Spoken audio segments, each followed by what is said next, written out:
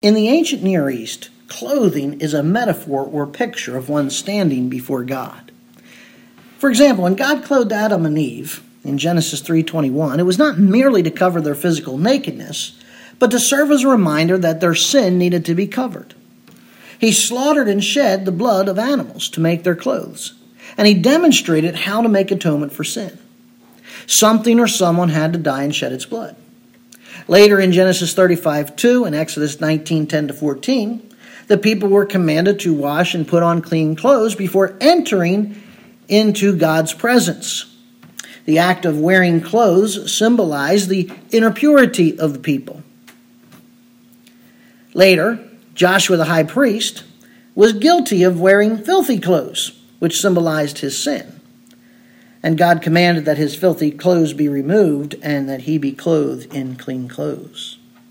Clothing also identifies one's right to attend a wedding.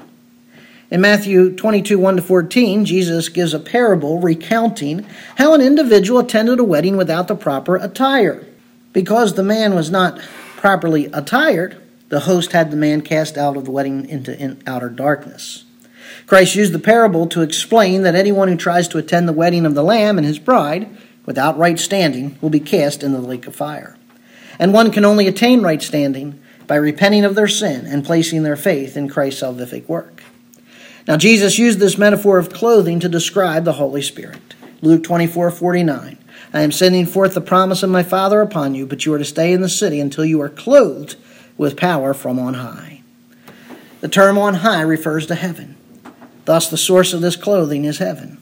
Clothed means to dress, and it's in the passive voice, meaning believers cannot clothe themselves. And we're going to be clothed with power, and the power is the one promised by the Father and sent by Jesus Christ. John 14:26, the Helper, the Holy Spirit, whom the Father will send in my name, will teach you all things. Believers are clothed with the Holy Spirit. As such, they have right standing with God. They are clothed with the Spirit, and as such identifies them as being atoned to God. And it guarantees that they will be welcomed into the marriage supper of the Lamb.